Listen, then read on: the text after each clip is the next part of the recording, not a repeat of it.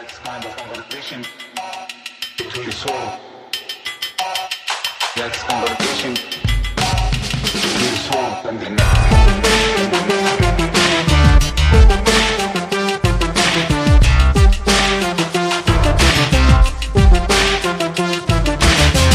Hello, American Prestige listeners. It's Derek. I'm joined, as always, by my friend and co-host, Danny Bessner, and we are very lucky to be joined for the second time, his first regular American Prestige episode, by Greg Brew, postdoctoral fellow at Yale's Jackson School of Global Affairs and lover of all things oil. So we have asked him, Greg was on the show previously, you may recall, to talk about OPEC Plus and their wonderful little gift of oil production cuts a couple of months ago. We have asked him back. He does have a book coming out. It's called Petroleum and Progress in Iran, Oil Development and the Cold War, but that's not out yet. We will be talking about that later when it's available for you to purchase. But for today, we wanted to have Greg back to talk about just what's going on with global oil and how is this whole system structured. So, Greg, thank you for coming back on the program. Thanks so much, Derek, for having me back on. It's great to be back. Lots of stuff to talk about. Your commemorative two appearance koozie will be in the mail presently. So let's start off, Greg. Let's just start off very open-ended here. What do people need to know about the global oil market and the way that it's structured? I feel like this is something that media does not do a terribly good job informing people about or explaining kind of what's behind it. You hear OPEC Plus did this and the United States is tapping into the Strategic Petroleum Reserve, but there's never any really context for this kind of stuff. So what do people need to know about how this whole thing is structured kind of behind the headlines? So I guess I would start by saying that, we're typically pulled in a couple of specific directions when we talk about oil. We talk about the price of oil, we talk about OPEC, and we talk about big consumers of oil like the United States or maybe China or Europe.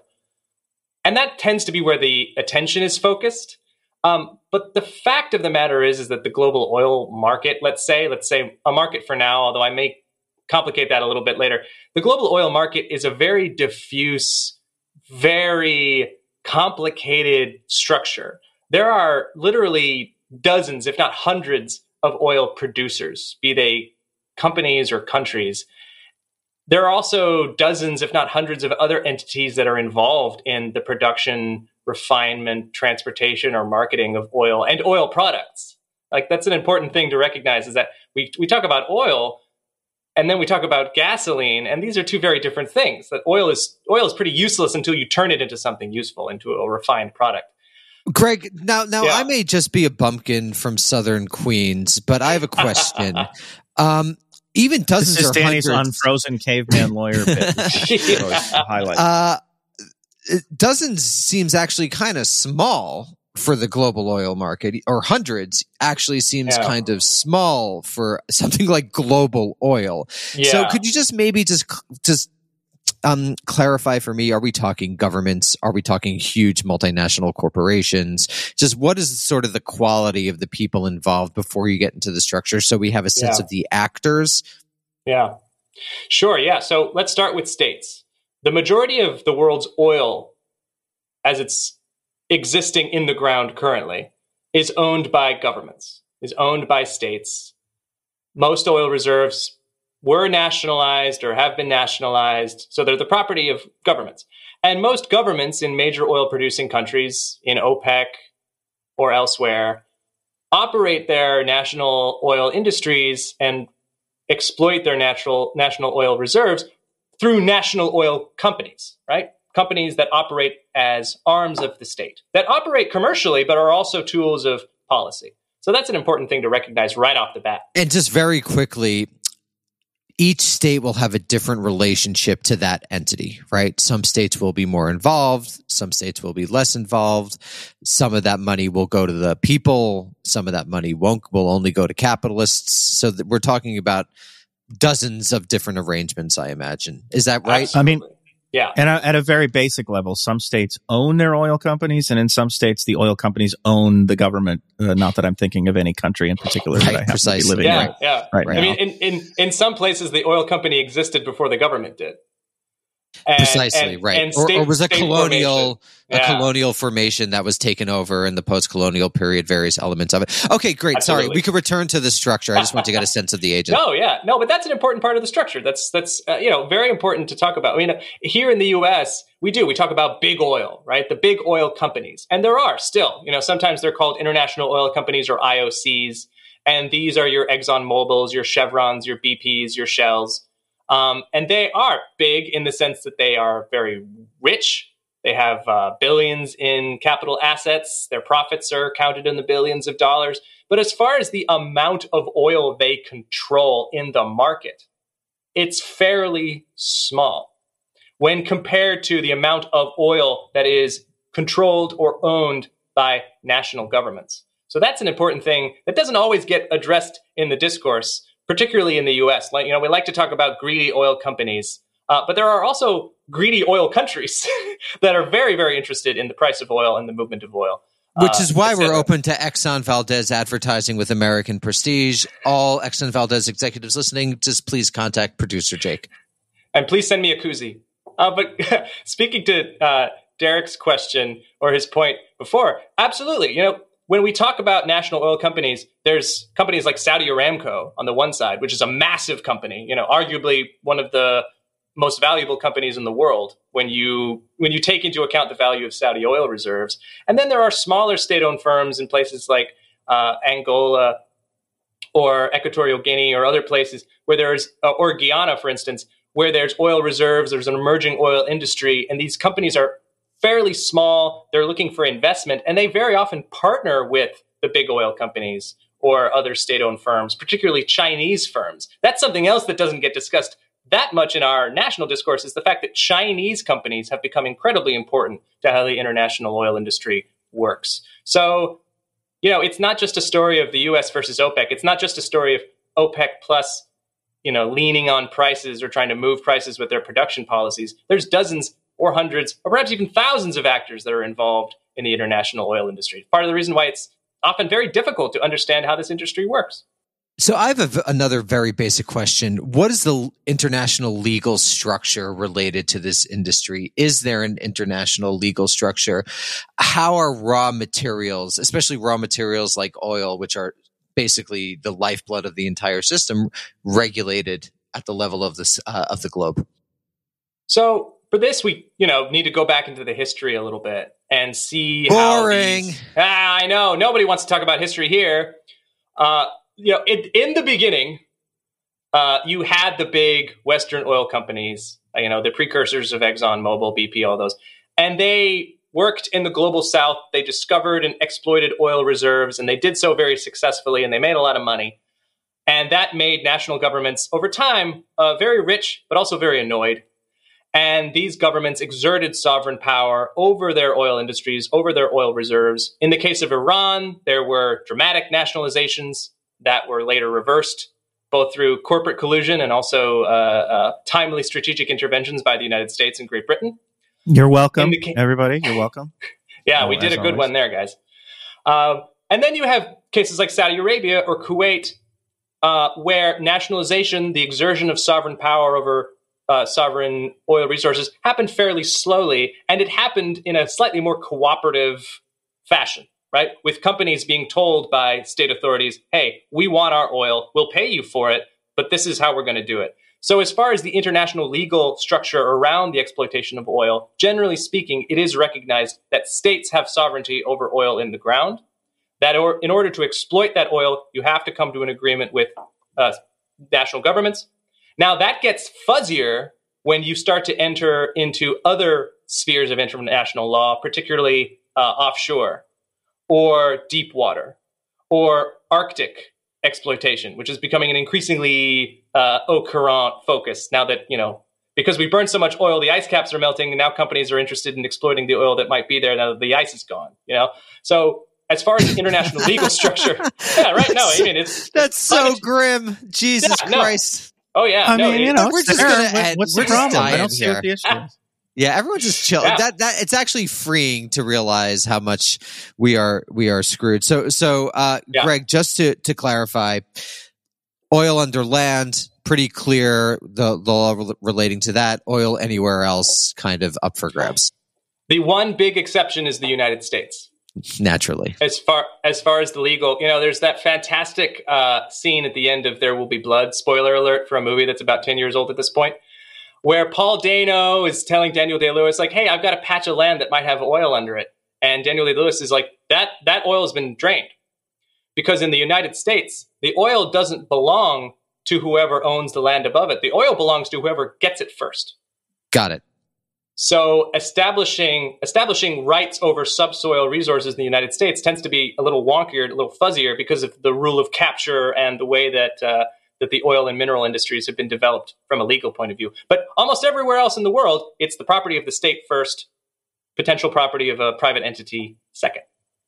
So let's maybe talk a little bit more about history. I know we don't like to do that around here, but talk about the changing dynamics of the oil industry. I mean, I know you were a little hesitant to use oil market. We may talk about oil markets at some point, but it feels like we're in a period of some flux in this industry, both because of the push for renewables and climate change, in the face of climate change, and because of the rise of China really supplanting the U.S. essentially as the dominant customer, basically, for a lot of global oil outlets. But there's this, I think, myth that that there was at some point in the past, there was like a time of stability for the global oil market. That's what people talked about with the Saudis, right? With the cut, and you had all these think pieces about maybe we should rethink the relationship between the U.S. and the Saudis because it was predicated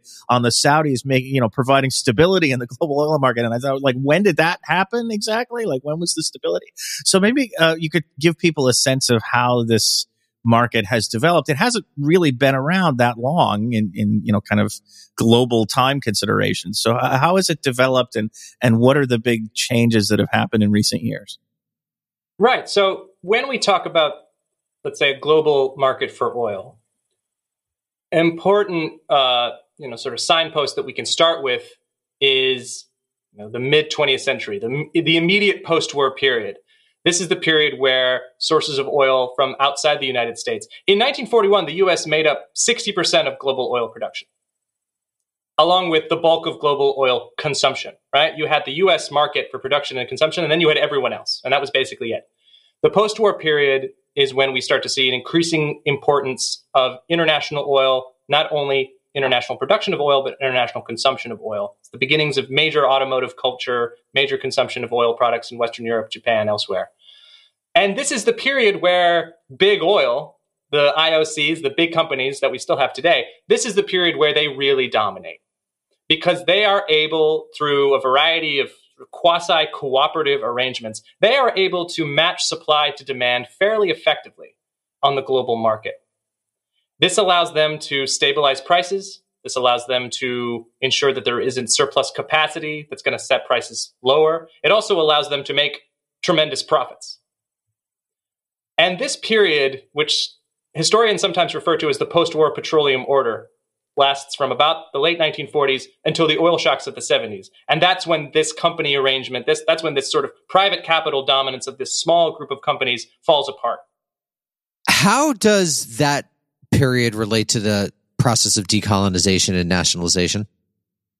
So it's happening alongside decolonization, right? So most of the states in which oil industries are being run by these private companies, most of those states exit periods of colonialism or become independent states, or were independent states to begin with. In the case of Iran and Venezuela, never formally colonized. Those are sort of two major oil-producing states during the post-war petroleum period. The thing about the companies, however, is that through the concessions they're able to earn, through the legal arrangements that they work out with the local governments, they're given a great deal of autonomy and control over how they operate the national oil industries. So in many ways, the oil industries until nationalization in the 70s are operated like colonial enterprises. So this is run naive. By Western companies. if this is a naive question, but if it was 1880, I imagine they would literally send in armed forces to sort of force these concessions. How does that work? What are the trades being made in the late 40s, 50s, and 60s to get these concessions? Sometimes it is military intervention, but sometimes I imagine it's more subtle arrangements. Yeah. I mean, in many cases, these concessions are older. The concession in Iran that is exploited by private companies is reached in 1901 and renegotiated in 1933. In Saudi Arabia, it's made in the 1930s. In Kuwait and Iraq, similar time period. So in many cases, the concessions are originally signed in a colonial or quasi-colonial period. They're renegotiated later, and in most cases renegotiated to the benefit of the states, to the benefit of local governments. And what really greases the wheels here is money, right? The companies are incredibly successful at making money from the production and sale of oil, in part because they're able to operate this global oil economy fairly successfully in fairly stable terms. So they can stave off nationalization from the late 40s up until the 1970s, with Iran being kind of the one big exception, because they pay an increasing percentage of their profits to local states. That's really what staves off nationalization during this period. That's really what keeps this sort of quasi-colonial enterprise operating until it all falls apart. The late 1960s, early 70s, you see a wave of nationalizations. You see OPEC taking over price and production fairly quickly, and the company's private order collapsing. And that's the beginning of the volatility in the global oil market that we're still kind of wrestling with today. I want to talk a little bit about sort of oil as a driver of U.S. foreign policy. And I think this was a connection that you could make much more explicitly, a few decades ago. The things that have arisen since then, the rise of the shale industry in the U.S., which has turned the U.S. into a major global supplier. The fact that the United States is not as dependent on, let's say, Middle Eastern oil, for example, as we were, 20, 30 years ago. It feels like this hasn't really done anything to affect U.S. foreign policy, but you could talk in more detail about that. I think what we've replaced kind of concern over being able to get oil from the Middle East is now we're concerned about making sure that the oil flows from the Middle East, because when you're the global hegemon, you're the global empire, everything is your business. And so, disruptions in oil prices and the instability that can cause. And I want to get into that separately in a bit, but that's all, part of the United States purview now. So it doesn't feel like these changes in the marketplace have really affected U.S. foreign policy, but you can talk a little bit about how this has played out over time. Yeah, in many ways, it's kind of a reversion to the original premise of U.S. foreign oil policy, which was sort of born out of the post-war period, right, the 1940s and 50s. During this period, the United States is still the world's largest oil producer. It is still providing most of its own oil. It's importing relatively little, although a growing percentage over time. So the establishment of the company's operations in the Middle East, Latin America, and elsewhere, and the growth in oil supply that takes place in the post-war period is primarily to feed growing oil demand in Western Europe, Japan, and elsewhere. It's not really to feed demand in the United States. That becomes relevant in the 1970s. But originally, the premise was we need to secure supplies of oil, and we will use foreign policy means to do so, in some cases direct intervention, in the case of Iran in 1953, but elsewhere as well. We will use state power to ensure the flow of oil, not for our own consumption, but for the consumption of our allies in Western Europe, Japan, and elsewhere. So the interest of the U.S. as a hegemon in the flow of oil through the global market is a fairly old premise. And it goes away a little bit after the shocks of the 70s, because suddenly the United States is importing a tremendous amount of oil from the Middle East, particularly from Saudi Arabia. And the need to secure oil becomes, if you like, more immediate, more urgent.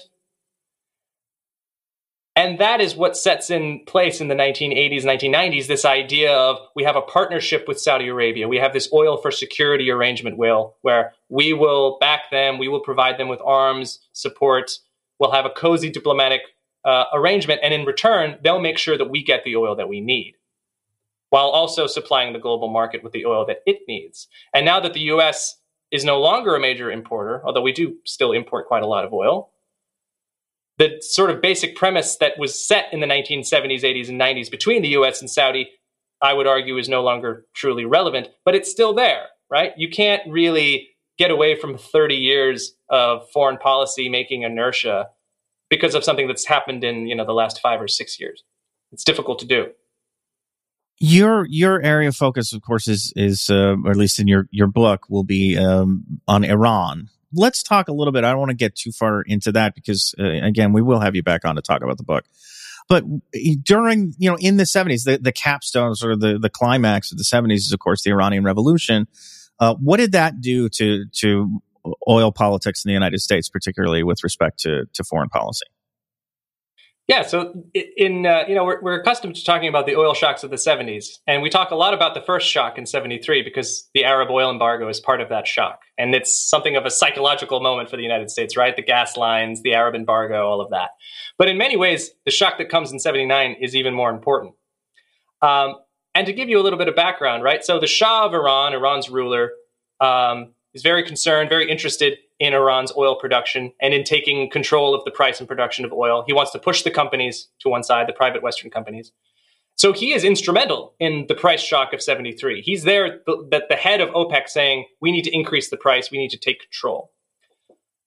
In the following years, from 73 until 77, the Shah is consistently pushing for higher and higher prices because he wants to fund his national development programs, because he wants to fund his military buildup.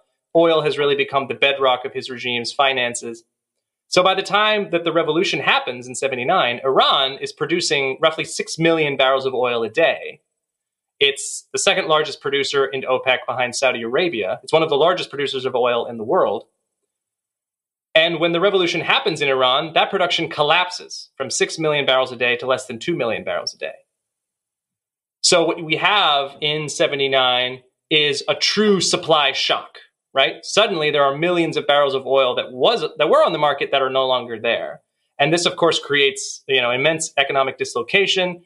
It pushes inflation higher and higher. It's one of the reasons I would argue that Volcker institutes the Volcker shock in 1980, sets interest rates even higher to sort of rein in the inflation that's being driven by the dramatic escalation in international oil prices.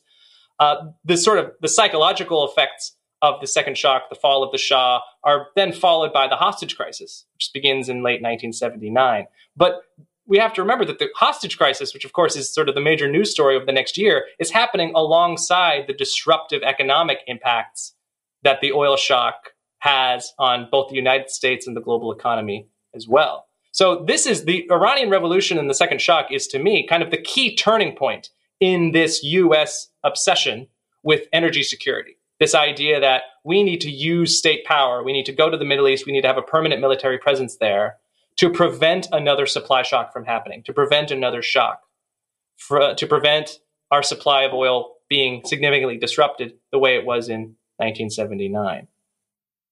The other major player we haven't talked about yet in terms of the global oil business is Russia. And of course, this is a good week to be doing that because as we're recording this just a couple of days ago, the European Union's grand Russian oil price cap went into effect.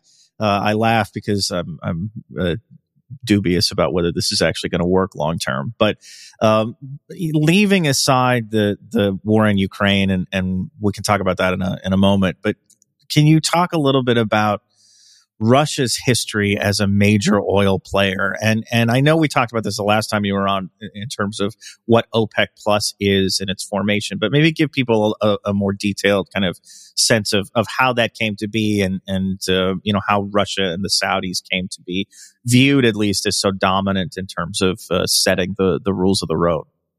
Sure thing. So, generally when historians or journalists write the history of oil kind of globally, they always start in the United States. They always start in Titusville, Pennsylvania, in the 1850s with, the early drilling that happened there. That is ostensibly meant to be the beginning of the oil industry. In Russian Azerbaijan around Baku, they were developing oil wells and oil refineries at precisely the same moment. The Russian oil industry is as old, if not perhaps even a little older, than the American oil industry. So Russia's been a major oil producer from the very, very beginning. The thing about Russian oil history, though, is that it goes through these peaks and valleys, right? So very early on in the 20th century, around 1900, 1901, Russia is briefly the world's largest oil producer. Russian oil production collapses during the Russian Revolution, 1917, 1918. It recovers slightly in the 1920s and 30s, and then collapses again during World War II. Production later comes back in the 1950s, and investment continues in Russian oil fields, primarily in Siberia. At this point, they've moved from the Caucasus towards Siberia or north of the Caspian Sea. And by the 1970s, the Soviet Union becomes the world's largest oil producer again. And it holds on to that title for several years in the 70s and 80s. Most Soviet oil is being consumed internally or is going to Eastern European client states or other sort of Soviet satellites elsewhere. But a lot of it is being sold to Europe, right? A major consuming market that's right there on the Soviet Union's doorstep. And European economies become, if not dependent, then heavily integrated with Russian energy products during the late Cold War. When the Cold War ends, Russia retains much of its oil industry, albeit in a slightly diminished form. And under Vladimir Putin in the early 20th century, the 21st century rather, there are new and increasing investments in energy production, not just oil, but also natural gas. And in most cases, the market that they have in mind is Europe, right? Geographically, it makes sense. Strategically, it might make a certain amount of sense for Russia to build dependence with a neighboring region that's closely tied to the United States. But in many cases, Europe was sort of always the major market for Russian energy production. And that's, of course, caused a lot of problems for the United States, for Europe, and at this point, yes, for Russia as well, as a result of its war in Ukraine. I think the war in Ukraine is a good place to talk about whether, something you alluded to earlier, whether we can talk about a global oil market or if we should talk about a collection of oil markets. Because I feel like the war in Ukraine has put this into some relief, like kind of stark relief with with sanctions forcing the Russians to kind of cut, deals with India, China at discounted rates. It's kind of, it seems like it's fragmented or maybe opened, opened those the fragmented nature of the oil industry up for more scrutiny than maybe would have gotten prior to the conflict. But, in general, what is your sort of position on this? Is there one single market? Does it make sense to talk about it that way? Or should we talk about a more fragmented thing? And then, maybe you could talk a little bit about the effect that the war has had on that construct. Yeah. So, part of my reticence to talk about one big global oil market springs from my reticence to sort of simplify things to that kind of language. Very often you hear a metaphor of a bathtub being used to describe how oil works. That there's this big bathtub filled with oil that when some oil gets released, some more gets pumped in to maintain the appropriate level. And that oil is kind of moving around in this highly hydraulic way through the global economy. And that, oil from one region could potentially supplant oil from another region. And that's, in many cases, not really true.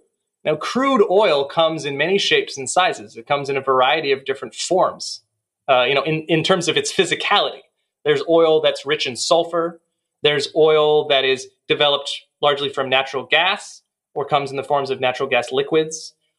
There's oil that's sulfur light that makes a better blending stock for things like gasoline, whereas heavier oil is more useful for making fuel oil or, asphalt or, what have you, a variety of other products. So crude quality matters when discussing, how the energy market, how the oil market is sort of divided. So that's one reason why I'm always kind of reticent to say, there's one big global oil market. Another issue is price, right? The price of oil does tend to change from place to place. There are benchmarks, Brent and WTI being two of the biggest ones, that are very often looked to offer some guidance as to what the quote unquote price of oil is at any moment. But at the same time, there is now a highly developed, highly complex futures exchange that depends on changes in the price of oil. There are derivatives that are drawn from changes in the price of oil. There's the futures curve, which is often looked to by market analysts to judge where the price of oil might be going. So there's a variety of different market analytical tools that are used to judge the price of oil, the global oil market. But to speak directly to your question, Derek, we had a global oil market in one way or the other. And I don't think we have it anymore. And there are two big reasons for that. The first reason is the return, if you like, of the United States as a major oil producer.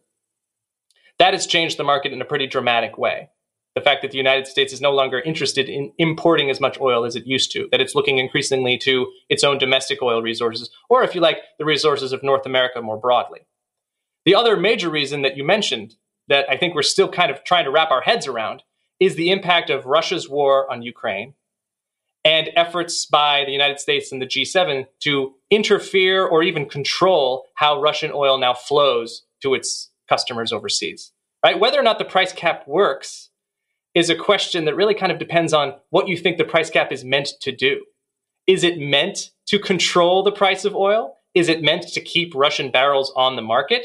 Or is it meant to, I would argue, slowly move Russian output away from the West towards markets like India and China to end up with a situation where the G7, the United States, no longer has to worry about, quote unquote, depending on Russian oil? We reach a point where the global oil market becomes more bifurcated, more divided. And thirdly, I will just throw this out because I tweeted about it a few days ago. The amount of oil in the world that is now under US sanction in one way or the other is truly staggering. Something like a third of all the proven oil reserves in the world are now either under US sanctions or under measures like the G7 price cap. So the amount of interference that the US as a hegemon now exercises over global oil supplies is truly staggering. So to suggest that there's some kind of global market that moves according to supply demand or, what have you, whatever kind of free market economic ideology you're trying to sort of support here, to me is increasingly a tenuous proposition. I don't know if we have multiple markets. I don't know if we have multiple blocks, but we're clearly moving away from having one unified global oil market towards something that, remains to be seen. The sanctions issue is mind-boggling to me because we spent, weeks being angry at the Saudis because, prices are going to spike and the election's coming up and I don't know what are we going to do? And you could just take the sanctions away. You could just not sanction Venezuela and Iran and there's your oil. That's it. It's as simple as that. It's the United States kind of, feigning, I think, concern for oil prices for political reasons. But in reality, we're very happy to keep these countries kind of underfoot.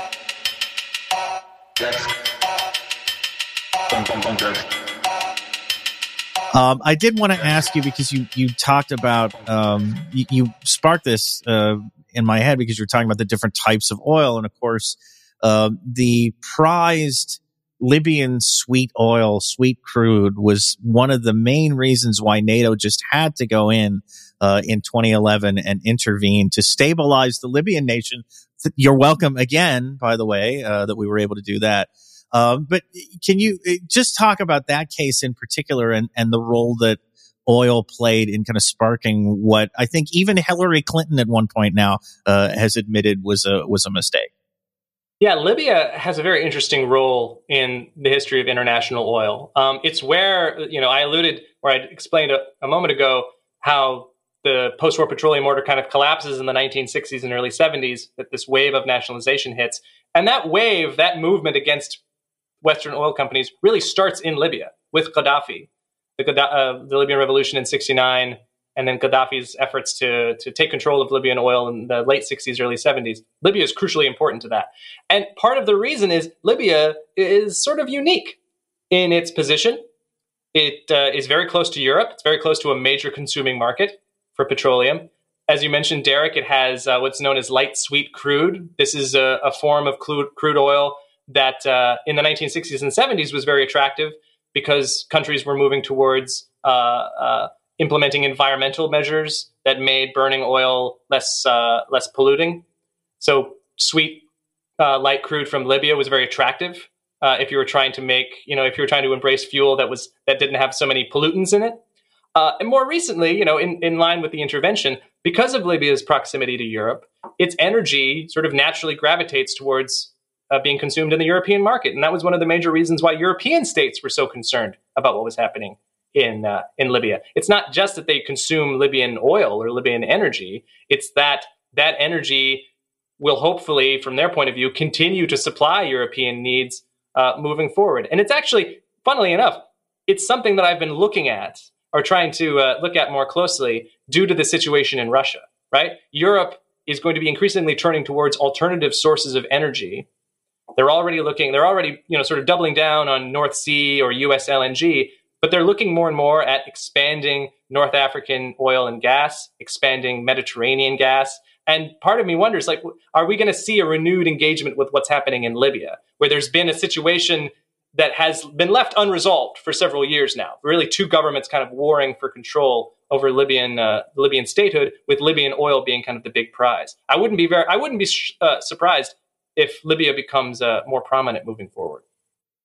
I do want to talk about emerging oil markets, because I think this is an interesting time to see countries sort of embracing offshore, in particular, new offshore oil resources at a time when we're all supposed to be weeding ourselves off of oil because of climate change. But before we get to that, there's one big topic I wanted to get you to sort of talk about is the destabilization that can be caused by very low oil prices. This is something we haven't experienced for a few years, but was a real thing not that long ago. I think in the United States, because while we are a major oil producer, our sort of mindset about oil is a consumer mindset. We're worried about the price at the pump. We don't want oil prices to be too high because that's inconvenient. But we tend to think less about the effects that very low oil prices can have, not just on countries like the Saudis that have amassed a lot of wealth and can ride it out, although it does do some strange things to their budgets and their planning during periods of very low oil prices. But in terms of countries that are wholly dependent almost on oil as a source of national revenue, what happens in those places when prices go down? Yeah, so Derek, you alluded to something that I've always been trying to understand in more detail, which is that the United States, really throughout the last 150 years of its history, has both been a major consumer and a major producer of oil. That we have a national psyche, perhaps, that's built around the problems of consumption, but we have a national political economy that integrates quite a lot with the industry of production and the interests of production. And the interests of production are very often linked to an interest in maintaining a higher price, whereas, of course, consumers want lower price. So how have we been able to sort of reconcile those two countervailing interests? I think the problem of low oil prices is that low oil prices make high oil prices, right? So what happened more recently was in 2014, 2015, the price of oil started to fall quite dramatically after a period where it had been quite high, in excess of $100 a barrel. And it was falling because there was suddenly more and more oil being produced from the United States. And most of that oil was being produced by companies that were relying heavily on very cheap credit. So profiting from oil production wasn't something that they, obviously they were interested in, but because they were receiving so much financial support at very, very favorable terms, they were able to increase production very quickly without having to worry about the impact that it might have on price. This, of course, was very concerning to the members of OPEC. And the results of the price crash of 2014, 2015, 2016, in some cases were devastating. I mean, what's happened in Venezuela in the last 5 years, it's due to U.S. sanctions, sure, but it's also due to the dramatic drop in oil prices that came in 2015, 2016. It's a situation from which Venezuela really has yet to recover. The problem of low oil prices is that because it prevents companies and states from having the necessary resources to invest in new production, they have to cut that investment. So if there's a period of low oil prices, 5 or 6 years into the future, suddenly you're hit with the problem of underinvestment. They haven't invested enough in new production. You have to keep finding oil to make oil. You have to keep finding new resources, new reserves to meet future demand. And your ability to do that is predicated on having access to money, to capital. And the only way to produce capital and money for that is through profits that are generated by higher prices. So the longer the price of oil stays low, the more problems you're going to have meeting future demand because of the underinvestment problem. And this is a problem that's facing both the members of OPEC and also has faced American oil companies. It's part of the reason why in the last year we've heard so much about capital discipline among American oil companies. Now that prices are higher, we expect President Biden expects American oil companies to invest in more production to bring prices lower. But those companies have been very reticent to do so because they don't want to flood the market again, and they don't want to see prices fall because they're worried about meeting their future demand. So it's really about finding the perfect price, both for OPEC and for the U.S. oil industry, just speaking in terms of their interests. But I also think there's an interest there when you're talking about the energy transition, right? If you want to manage declining demand for oil, you can do that, I think, much more easily in a situation where prices are stable as opposed to where they're fluctuating wildly between depressive lows and excessive highs. So I just have a couple of more questions. I don't want to spend a ton of time on the Russian price cap because I'm not 100% sure when this episode's going to come out. So I don't want to be outdated, or the price cap may have collapsed entirely by the time we air this, but I don't know. But it just came online on Monday. Can you describe for people?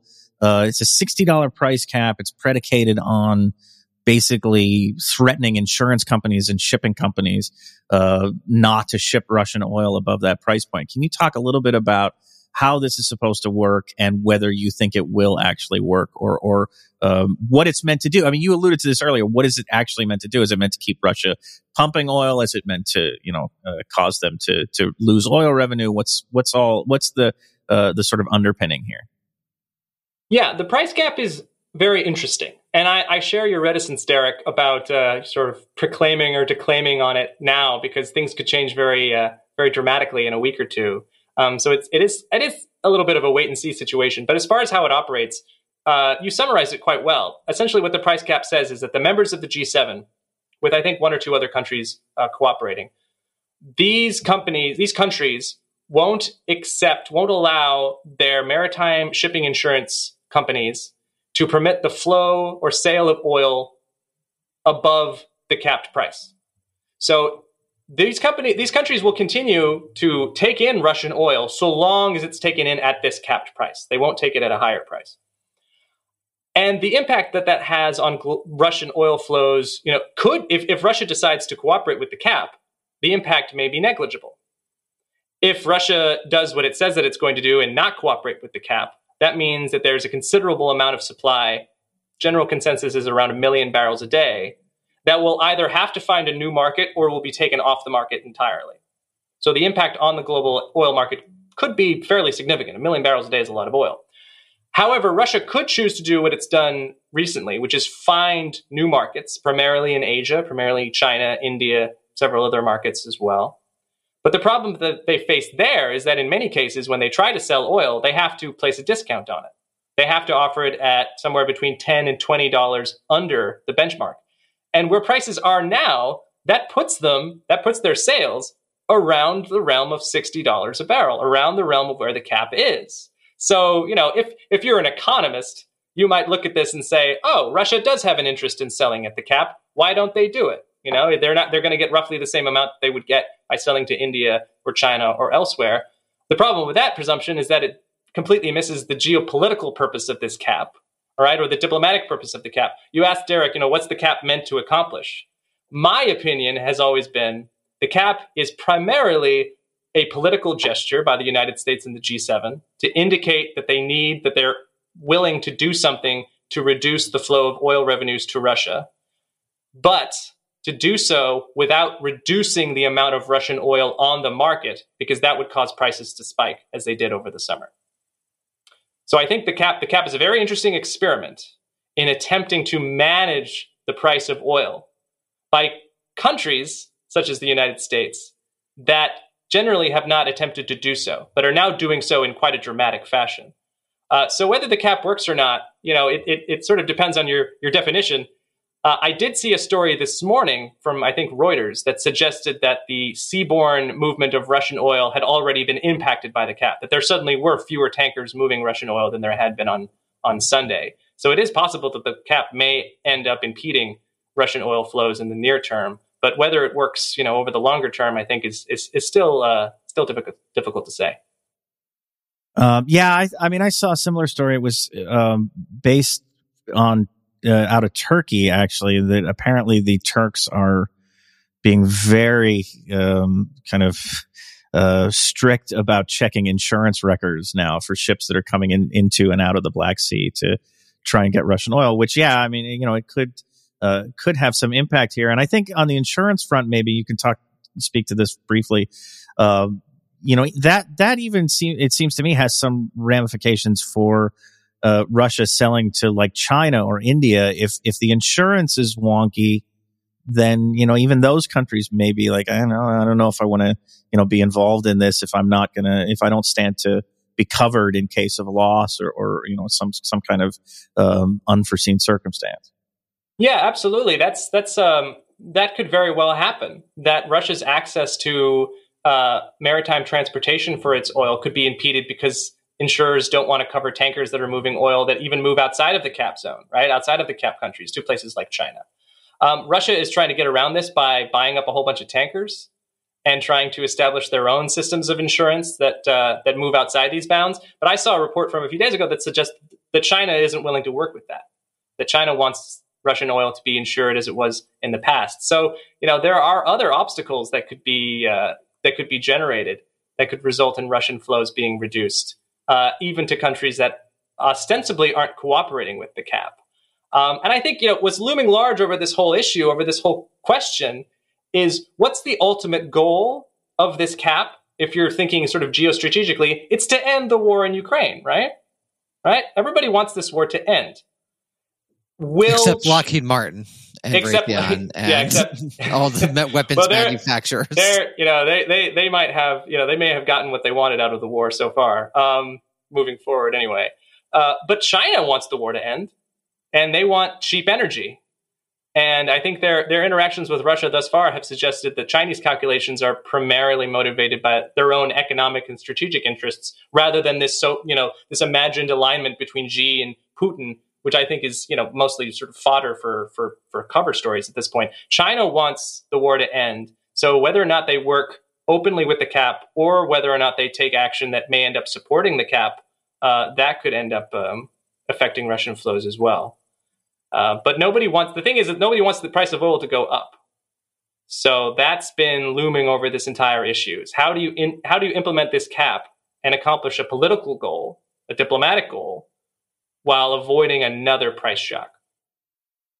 So I think we're at a place where we could wrap up. I do have other questions, but I think maybe we could roll them all into kind of a general question, which is, what do you see happening right now in terms of oil internationally? And I mean, we've alluded to the effort, which, let's say I'm skeptical, the effort to wean ourselves off of oil in the name of climate change. There are a number of countries and a number of companies is still investing quite heavily in searching for oil, in developing new offshore oil deposits.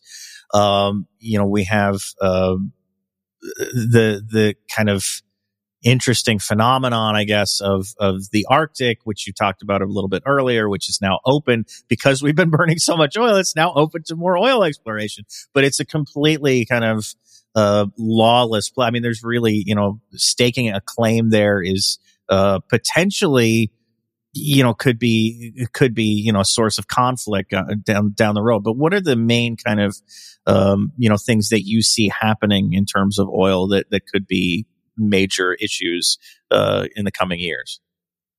Yeah, I think climate change is a big one, and the energy transition. I think it's been acknowledged by sensible people that demand for oil is close to peaking or has peaked already and will decline moving forward as the energy transition takes place, and as demand for as oil consumption starts to decline, as energy alternatives are ramped up. This is happening. I mean, it's not really open for debate anymore. The data is pretty clear in suggesting that oil is going to be being used in less and less sources moving forward.